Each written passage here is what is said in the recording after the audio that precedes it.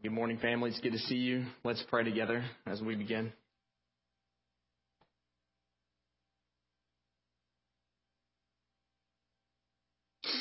Lord, I'm reminded of David's words to Solomon when he charged Solomon. He said, "And you, Solomon, my son, know the God of your father, and serve him with a whole heart and with a willing mind. For the Lord searches all hearts and understands every plan and thought. If you seek him, he will be found by you, but if you forsake him, he will cast you off forever.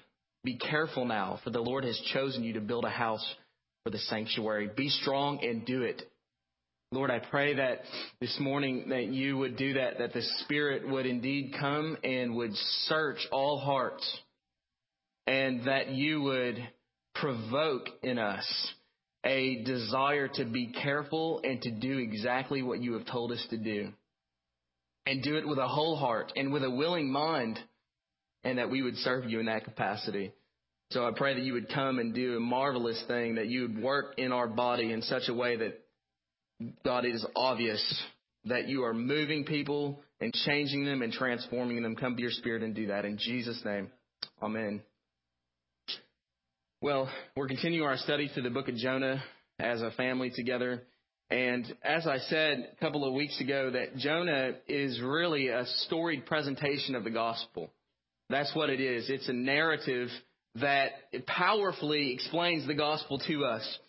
It's a story of sin and grace. It's a story of desperation and deliverance. It's a story which painfully reveals that while we are great sinners, God is a great Savior. It's a story about how a God of, what I would say is a God of great expenditure, wildly and graciously pursues self-righteous and sinful fugitives like you and me. It's really remarkable in that way. And so what we find in this story is that God is making us aware not only of who we are, but of who He is. And this story of God's grace begins with Jonah's flight from God, which we saw last week.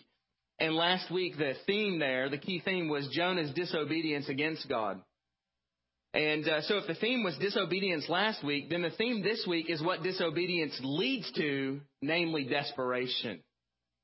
And so the story continues with God going after Jonah by sending this great storm, which Blake just read about. Jonah, thought he was in the clear. And I think it's fair to say that because God said to Jonah, go, and Jonah said no.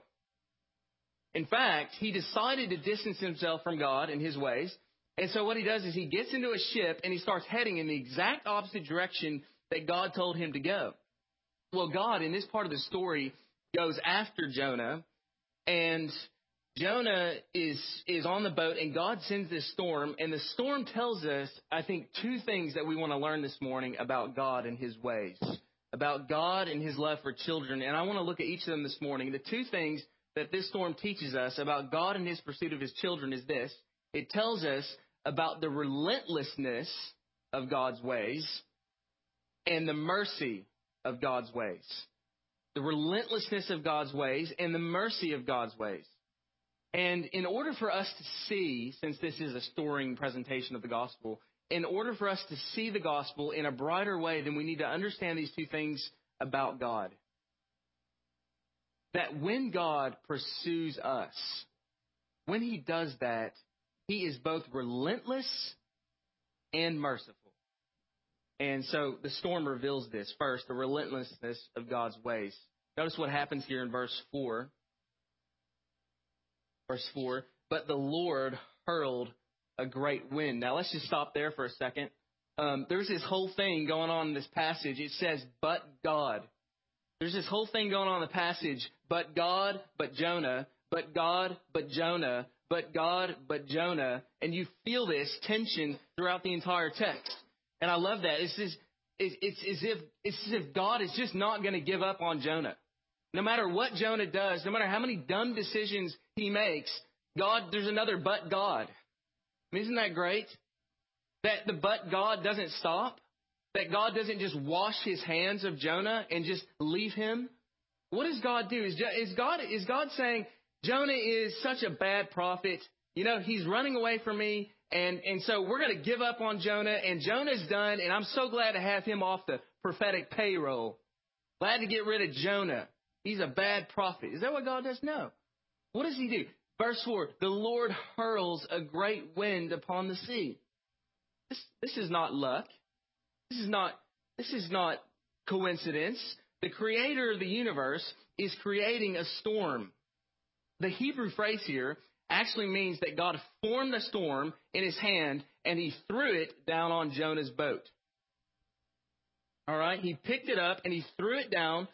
And I was just smiling to myself as I was thinking about this passage this week. I mean, I'm sure it didn't happen this way, but I just couldn't help but think, can you imagine if Jonah was sitting out there on his boat and God just created this storm, and there must be other boats on the sea, and God's taking this storm, and it's like 500 yards wide, and he just throws it on Jonah, and everybody else is on their yachts, just enjoying the nice sunshine, and Jonah is in a world of mess. And it may not happen that way, but sometimes we feel like that in life, don't we? We feel like, you think to yourself, man, why is all this adversity raining down on my life? What did I do to deserve this? And that guy in the other pew over there, man, his life is just smooth sailing. He's just enjoying life. Life is great for him. But for me, life's terrible. Well, you know what? Maybe God's trying to get a hold of you about something.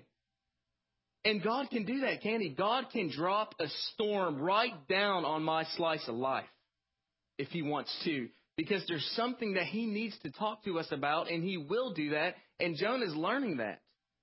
Jonah's learning that the same God who can calm a storm is the same God who can create a storm, and he will create a storm because God is relentless in his pursuit of us. And so God hurls down this wind, verse 4, and there's a mighty tempest on the sea so that the ship threatened to break up. You know what? The text here means literally that the ship was in the process of breaking up. Now, just broken pieces flying off everywhere. Wood is breaking. The stern's probably messed up. Water's pouring in the boat. This is a desperate situation. The ship is literally absolutely destroying itself. It's falling apart. And it's so bad, in fact, that the sailors, it says, are afraid. Now, how bad does the storm have to be for a sailor to be afraid? That's their job. That's what they do. That's like a taxi driver being afraid of rush hour. That's like a rodeo cowboy being afraid of the big horse. It just doesn't make any sense. These are sailors, and they're afraid. But note this. When God does something, he does it right. And he does it loudly. And he's coming after Jonah. And one of the things that we learn here in this text is that, listen, running from God never elicits a quiet and subtle response from God. When we flee from God, when we distance ourselves from God and his ways, when we come to the conclusion that my way is actually better than God's way, when that happens, God never comes after us in quiet and subtle ways. The supreme example of this, of course, is Jesus. The incarnation where God actually becomes man and dwells among us.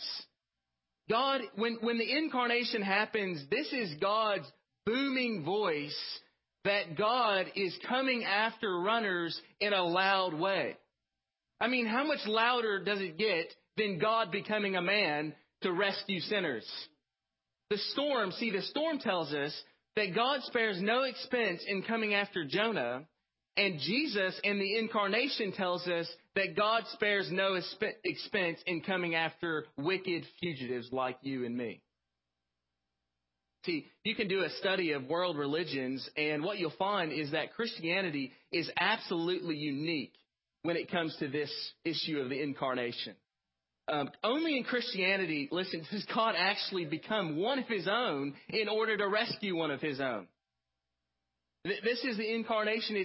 It's a mystery. It's an amazing thing that God becomes man in order to rescue man. the lavishness of God's love, the greatness of God's love, the expenditure of God's love. To go that far and to that extent. And for man to stick his hand out and resist God and to say no to God when God has gone to that length in order to get man. I mean, how arrogant of man to do such a thing. And what we learn from all this is the great lengths that God has gone to rescue sinful fugitives like you and me. If the person of Jesus tells us anything, it tells us that God confronts human rebellion in a most dramatic way possible. Notice verse 5. Then the mariners were afraid, and each one called out to his God. You know, this might be the saddest part of the passage. In many ways, you've got these guys calling out to their own gods. Just multiple gods and goddesses that they're crying out to. And how often does this happen when people don't really have a God? They just have some sort of rear view mirror, on my mantle, bumper sticker, idol God thing that they just look at like a trinket. And then hardship comes and they have no personal relationship with God. They don't have their own thing with God. And so they end up going through life leaning on somebody else's thing with God. And then trouble comes and they have no rock to stand on and they have no Savior to lean on. They come to church and they want to get around people that actually have a thing with God in hopes that maybe they can ride the fuel of somebody else's relationship with God, and it doesn't work. There's no standing place for them. And here's these sailors, and each man is crying out to his own no-God thing, his fake, non-God thing, and nothing happens. And so the story is so dramatic. These guys just start chucking the cargo off the ship. Now think about this. How bad did it have to get for them to start throwing the cargo off the ship? Anybody here into trucking? Jim, or Jim's here somewhere. Jim's into trucking. Now, can you imagine, think about this for a minute. Can you imagine that if you're going down the road and you're driving a truck and it's full of cargo and it starts raining and you're afraid that your truck is going to hit the ditch, so you actually start throwing all the cargo off the truck, how much trouble are you going to be in when you get back to the loading dock? You're going to be in a world of trouble. And so this storm must have been pretty bad because these sailors must have been thinking at some level, okay, save my life or keep my job. You know? I mean, really, this is somebody's cargo. This costs money. These are rich resources. Save my life, or keep my job. But they throw it off. This is how bad this storm is. They throw the cargo off. They lighten the ship. And this is so bad. Middle of verse 5. But Jonah, here's another but Jonah. Okay? But Jonah had gone down into the inner part of the ship and had lain down and was fast asleep. No, that's perplexing. How do you go down into the inner part of the ship and fall asleep in the midst of a storm like this? You know, and I think one of the lessons that we learn here is that flight from God always leads downward. And it culminates not in a happy, spirited, joyful life. It culminates in loneliness, isolation, and sleep. One of the words that came to my mind was lethargy. Just complete lethargy. He's asleep to the world. And how many people today are just asleep to God and His kingdom? They're living asleep. They're living, but they're not really living. They're existing, but they're not really living. And they're just asleep to God. And this is what happens when we run from God. We don't know it, but we're asleep. It's like the proverbial frog in a kettle. You put a frog in a kettle and you slowly turn up the heat. And if you turn it up ever so slowly, the frog adjusts to the rising temperature and therefore refuses to jump out, even though it can. And he boils. And this same thing happens to us. I mean, there's no telling where you'll end up if you run from God. Do you think Jonah ever thought that he would end up in the belly of a fish? And that's why adultery at 40 begins with watching Desperate Housewives at 20. You don't end up in bed with somebody else's spouse overnight. Many of you, I'm sure many of you never thought that you would be where you are today. And the reason is that you have been running from God. The longer our rebellion lasts, the harder it is to get back to God. And so what will you do about your disobedience to God? If you were on that ship, I mean, what would you be doing? What would you be doing? Did Jonah know that the storm was for him? He's down there. He's camped out. He's got his hands on his head. He's got his feet propped up. He's taking a nap, and he's oblivious to the fact that God has created a storm for him. And you just want to say, hey, Jonah, you see that white courtesy clue phone over there? It's ringing, and it's for you, and you need to pick it up. God is coming after you. God is trying to get your attention. Jonah's at the bottom of the ship, totally oblivious to this. And you're just so amazed at how Jonah can be so oblivious. What should Jonah have been doing? Jonah should have been down on his knees. Jonah should have been repenting. He should have said, God, I have sinned against you. This storm is definitely my fault. This whole thing I've created this and I'm rebelling against you, and I'm not going your way, and I'm not doing what you've asked me to do. And I'm rejecting you, and I'm sticking my fist in your face, and I repent of that, God. I repent of that. But the longer our rebellion lasts, the harder it is to get back to God. You see, Jonah wasn't willing to repent. He's not willing to repent. His heart is getting harder and harder, and he went down to the ship. And I mean, what a selfish person. The ship is breaking up. The sailors are fighting for their lives. And Jonah's like, hey, perfect time to take a nap. But this ship is capsizing. Here these guys are drowning, and Jonah's fast asleep. Listen, submerged in a sea of self-pity and self-centeredness. Now hear this. At the root of rebellion against God is a rampant selfishness that devastates and destroys the people around us. Jonah's flight from God didn't just hurt him. It put everyone around him in danger. When I sin, it hurts my kids. When I sin, it hurts my spouse. It hurts my wife. It hurts my church. My sin is not local and private and individual, even though that's exactly what the devil wants to tell you. Our sin is public and pervasive. It doesn't just hurt me. It hurts those around me. And if you're rebelling against God, it's hurting your family, and it's hurting your friends, and it's hurting your church, and it's so selfish.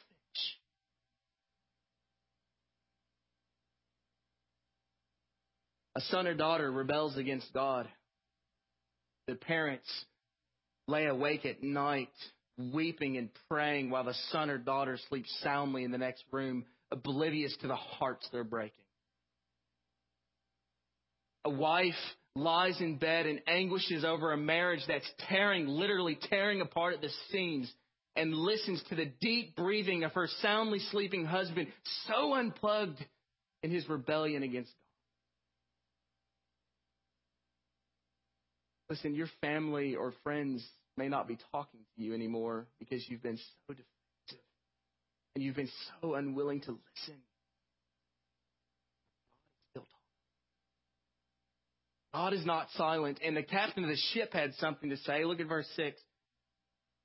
The captain approached him and said, "What do you mean, you sleeper? Arise, call out to your God." You can just imagine the heat of this moment. But as I said, Jonah is selfish. He's down in the bottom sleeping. And these guys are trying to save their lives. And he goes down there and he's like, get up, man. What are you doing?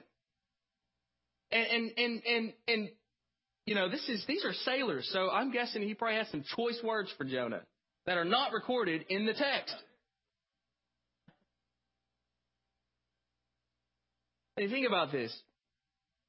This is an intense moment. And Jonah's at the bottom sleeping.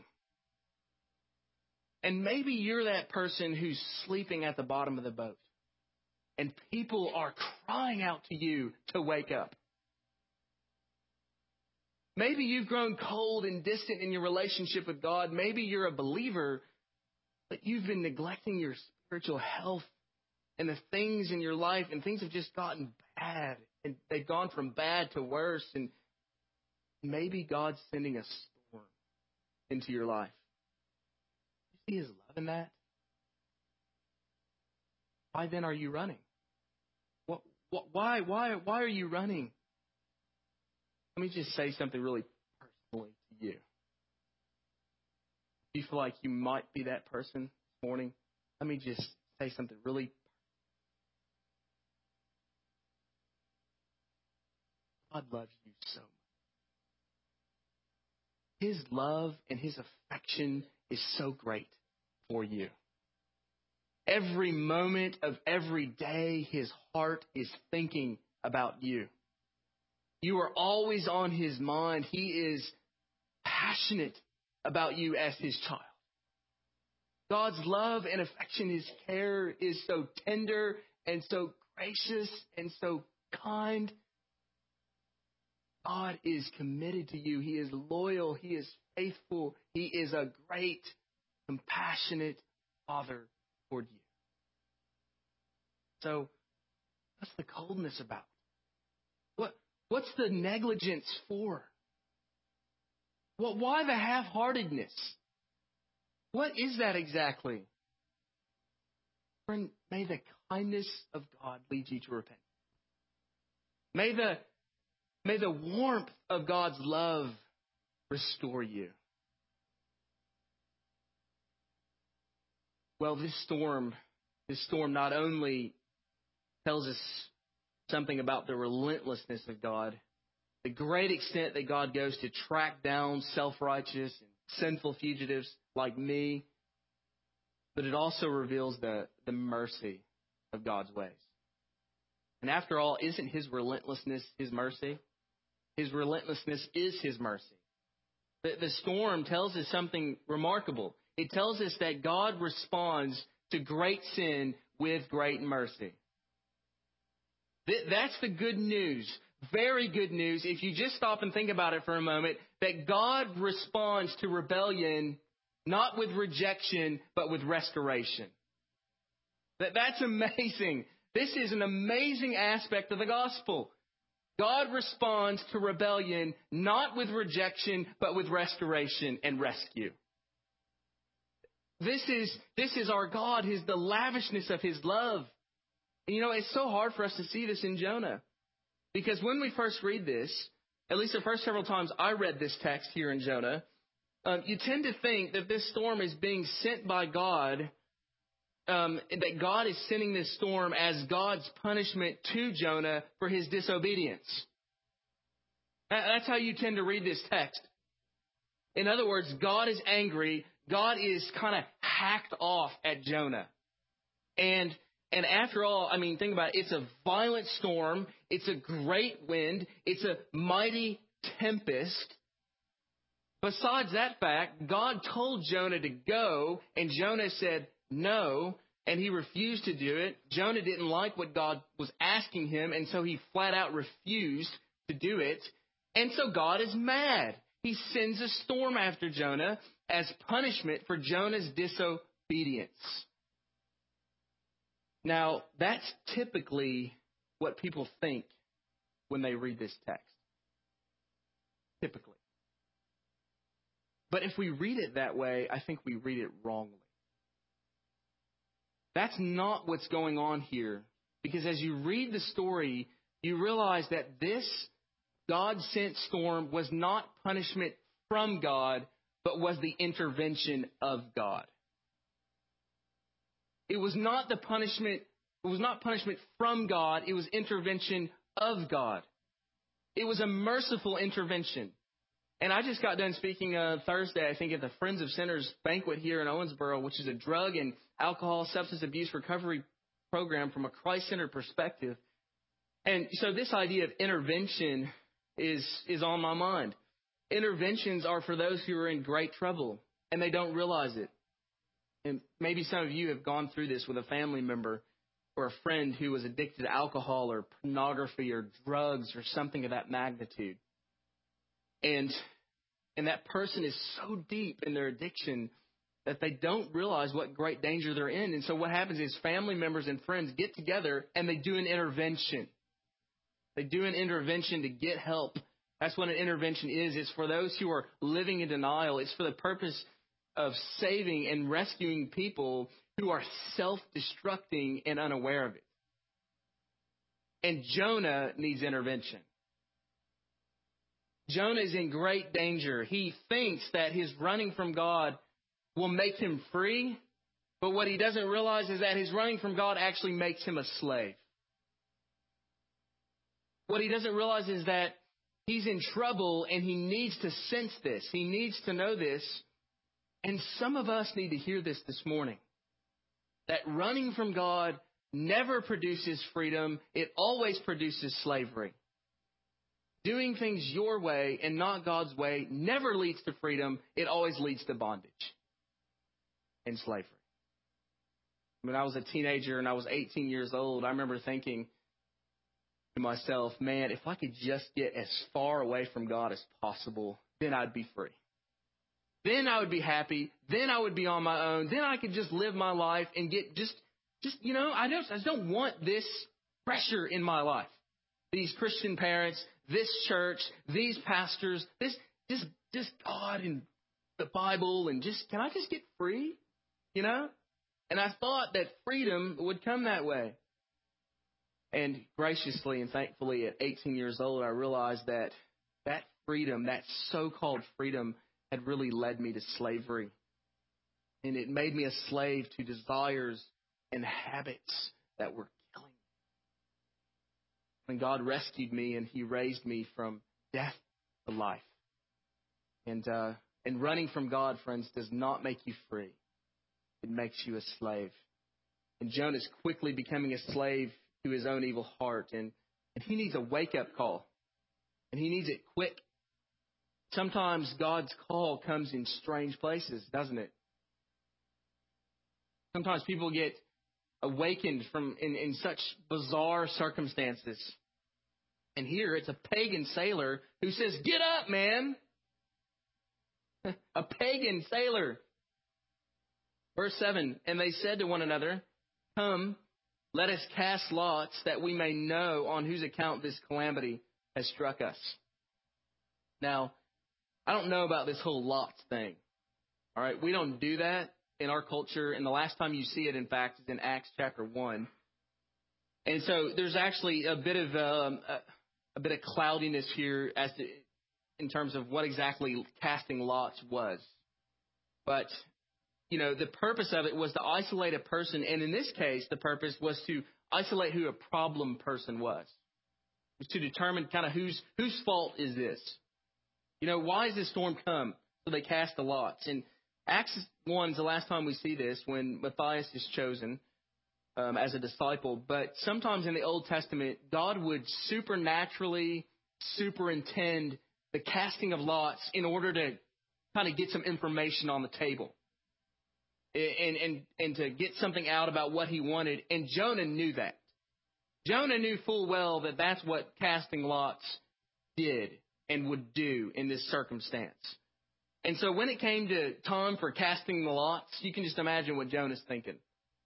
Let's just get this over with. I'm busted.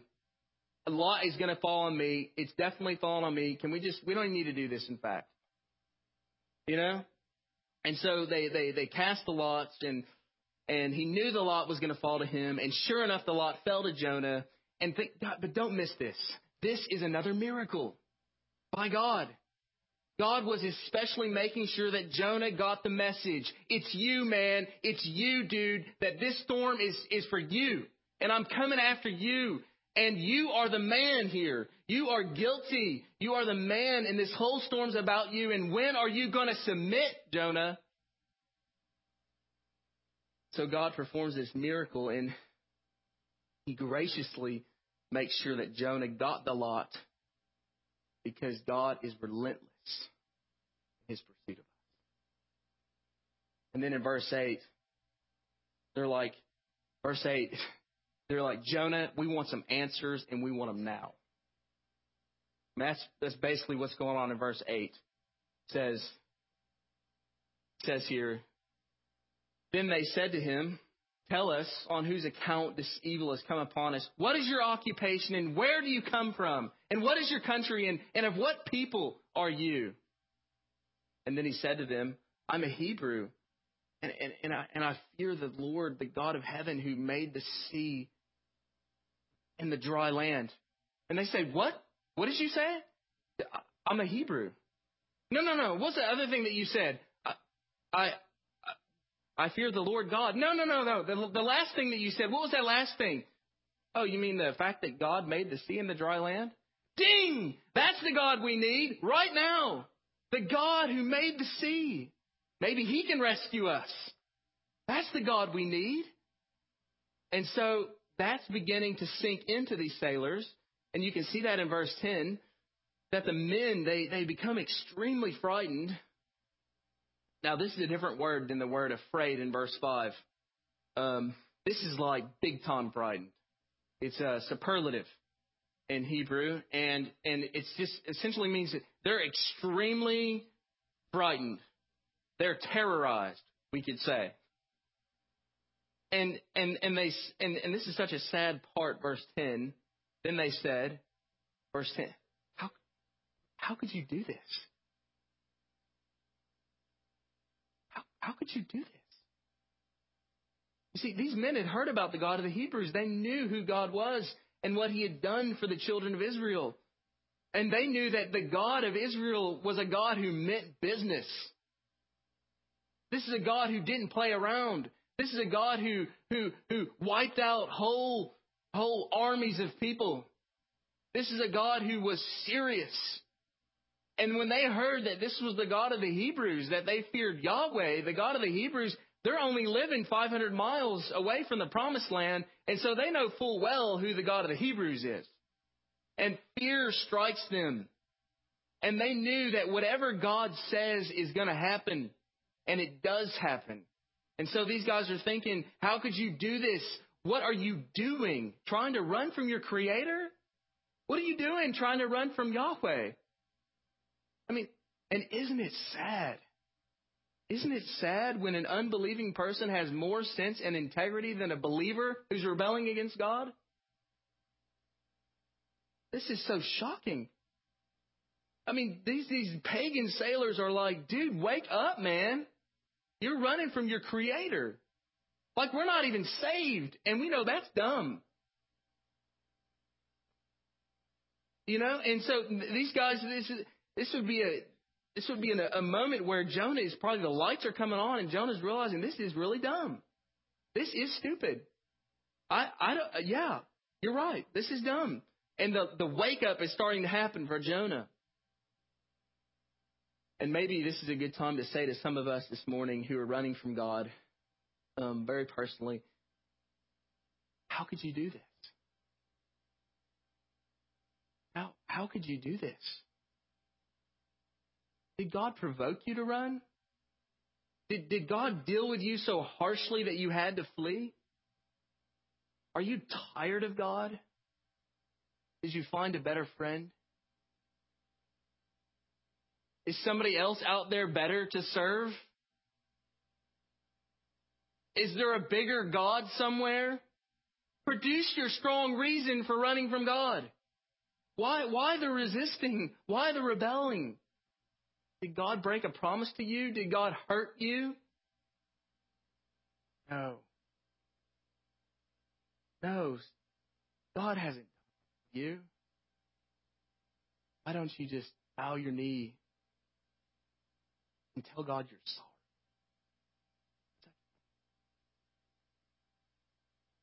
See, the men knew that he was fleeing, verse 10, from the presence of the Lord.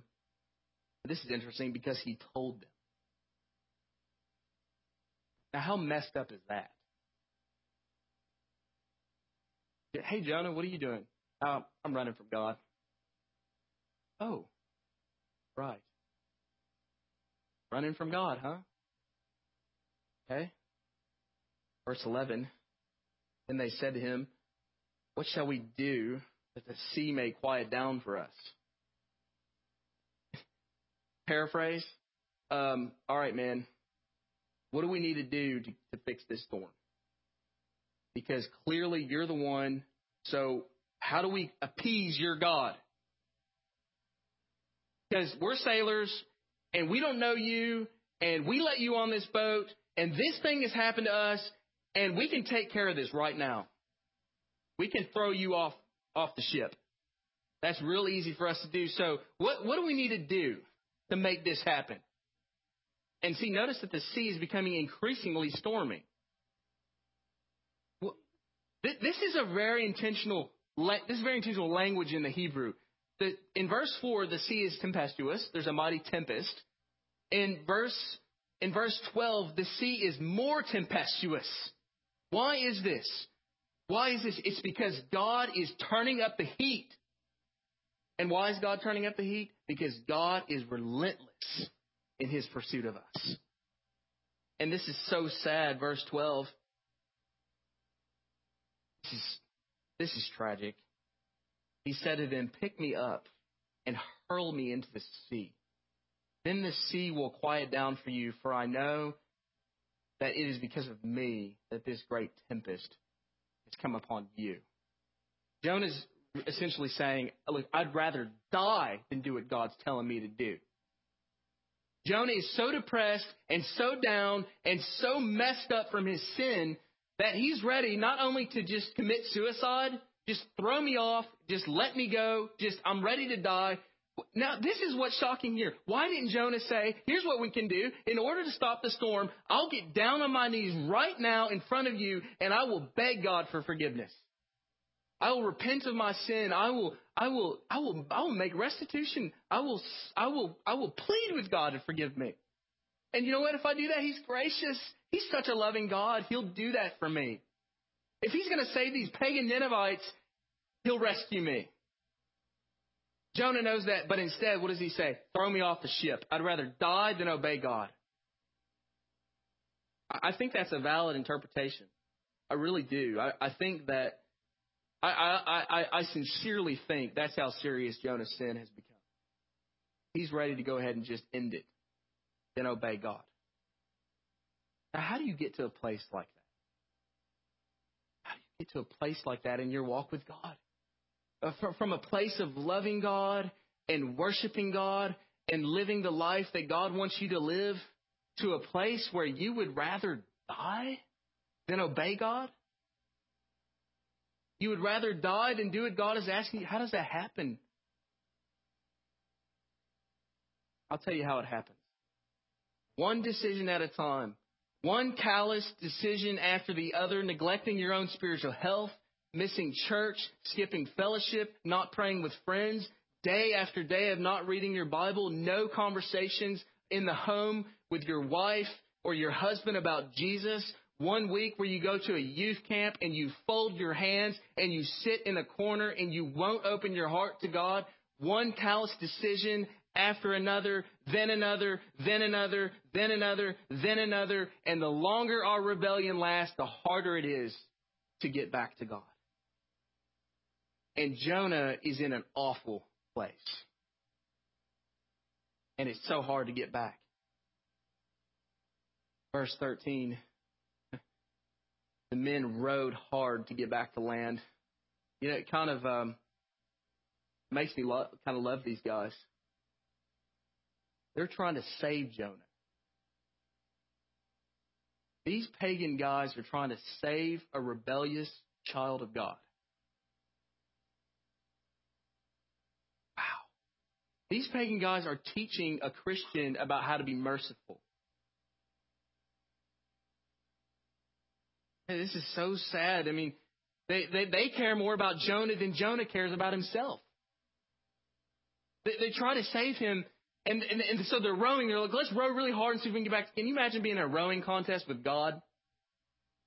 Tell you what, let's row real hard, guys, and we might be able to make it back to shore, and God's got his hand on the boat, like on the front end, saying, no. He's got his finger on the boat, saying, you're not going to move the boat. Okay? It's not going anywhere because I'm God, and you're human beings, and you're created to serve me. And I'm relentless in my pursuit of Jonah, and no. And what happens with God? Verse 4, there's a mighty tempest. Verse 11, the sea becomes more tempestuous. Verse 13, here's the language again. More and more tempestuous. Again, a very intentional device in Hebrew, expressing the storm is now becoming, it's raging at this point. And why does that happen? And it happens because God is turning up the heat. And that's happening because God is relentless in his pursuit. And that's what happens when we resist God. Verse 14. Therefore they called out to the Lord. Okay, now just stop here. They call out to Yahweh. This is a transformation. Before they were calling out to their own gods. Now they're calling out to Yahweh. Therefore, they called out to Yahweh, O Yahweh, they called out to Adonai, O Yahweh, let us not perish for this man's life. Okay, so they're clearly scared. They clearly fear Yahweh. Let us not perish for this man's life, and lay not on us innocent blood, for you, O Yahweh, have done as it pleased you. And that's good theology. You've done as it pleased you. You're going after Jonah. You're bringing the storm into Jonah's life is right. Jonah thinks it's wrong. They think it's right. Their theology is better than Jonah's at this point. Oh, Lord, you have done as it pleased you. So they pick up Jonah and they hurl him into the sea. So Jonah is committing suicide. He's essentially killing himself. That's all he knows. He doesn't have any guarantee that God's going to save him. So his sin has gotten so far that he's ready to end it. Let me just make this note here. Beware of how far your sin can take you. It's not that you're not a Christian if you commit suicide. I would never say that. I would say this. It's a serious sin. And it shows you how far your sin can take you. So they pick him up and they throw him into the sea. And notice this, the sea ceased from its raging. The lot fell on Jonah. Indeed, it was Jonah. It was his fault. Then the men feared Yahweh. They feared Yahweh exceedingly. Not just a little bit. They feared him exceedingly. And they offered a sacrifice to Yahweh and made vows. This may be conversion. There's no way to say that, but we don't know that, but it could be very well conversion. All right? So, verse 17 really belongs in the next chapter. So we're going to stop here at 16. Where does that leave us? Well, here's where it leaves us. Disobedience to God leads to desperation. Running from God never leads to freedom. It always leads to slavery. Always. Jonah's problem here is that he's running from God. He's self-reliant. He's trusting in his own wisdom. God tells Jonah to go to Nineveh. Jonah doesn't like the sound of that. You know why Jonah doesn't like the sound of that? Because he hates those Ninevites. He hates those Ninevites because, truthfully, they are the enemies of Israel. They were very violent and their outrage against Israel and God's people. And so Jonah hates them. And Jonah knows that if he goes and he preaches, that guess what will happen? They'll actually repent. And so he knows this, and he runs from God, not because he's afraid of failure at Nineveh, not because he's afraid that if he goes to Nineveh, he might be hurt or harmed, not because he's afraid that he's going to be treated like an idiot. They're going to look at him and say, how dare you come into our city and be preaching to God? That's not why he's afraid. Jonah is afraid not because of failure in Nineveh, but because of success. Jonah doesn't want them to repent. See, Jonah's not really happy with God's call on this one. is really what it amounts to. He knows that God has every intention of saving his enemies.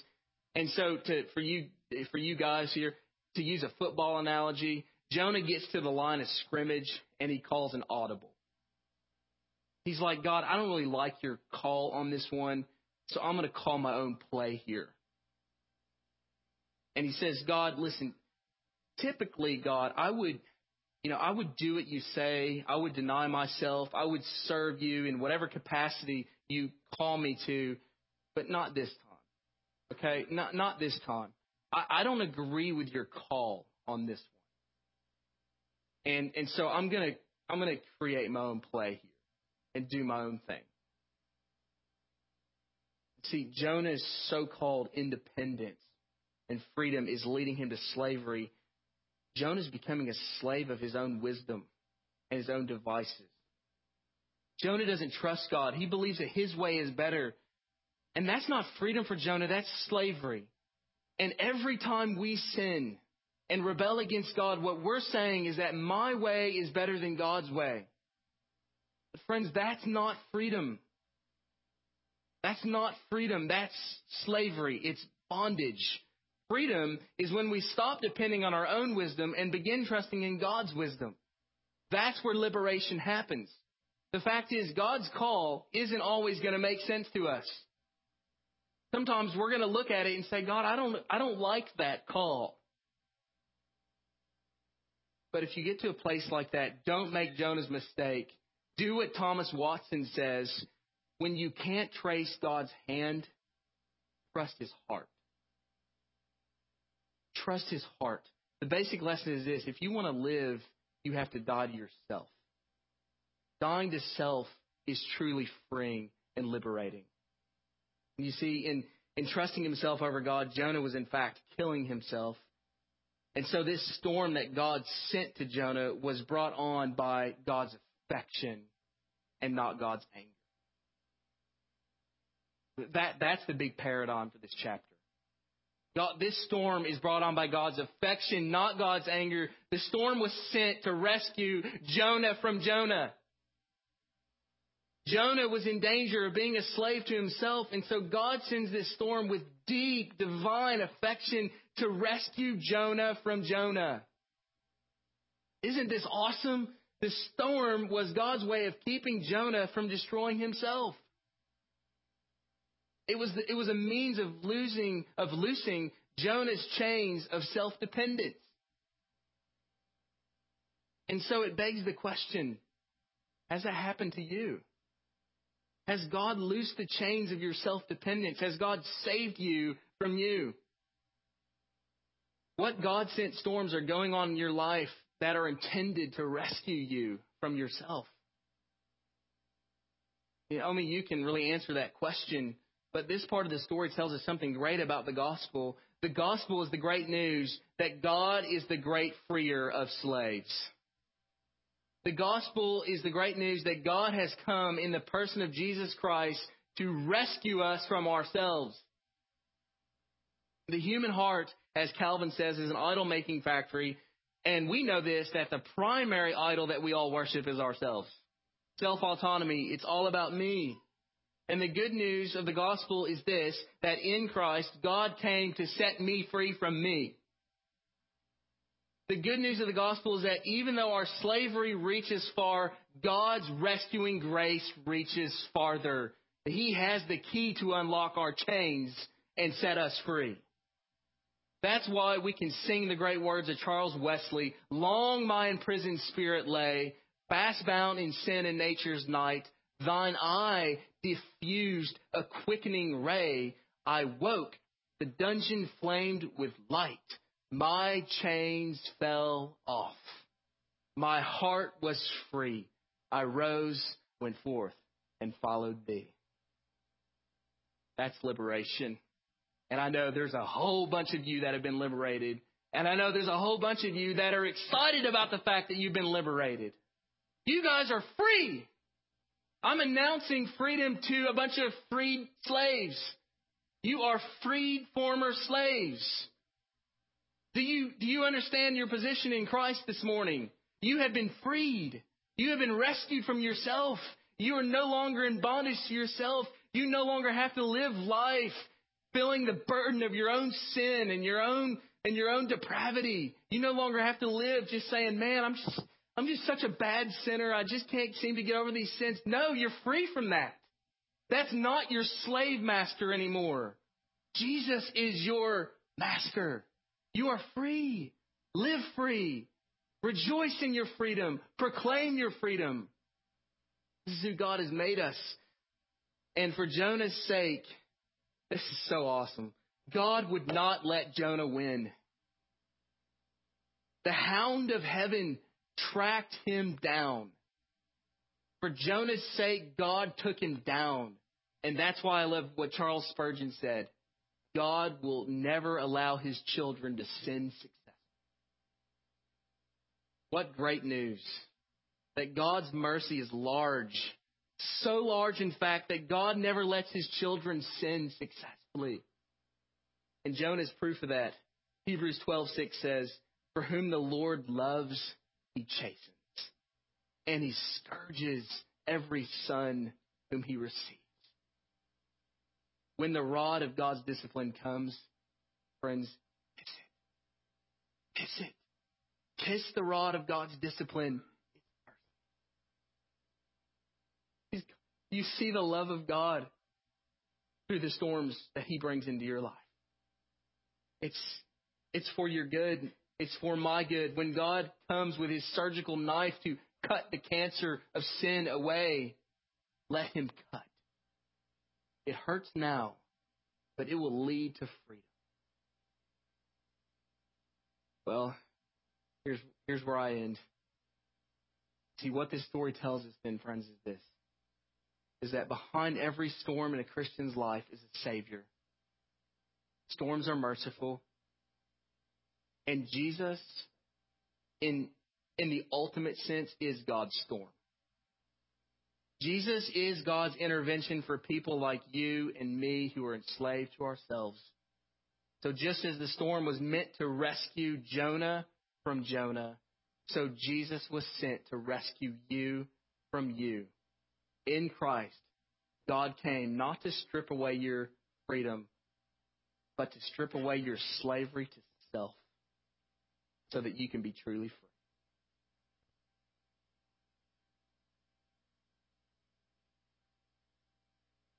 Holy Spirit, I just pray now that you would just come and do 1,000 things that I cannot do with a small sermon and work in people's hearts for your glory in Jesus' name.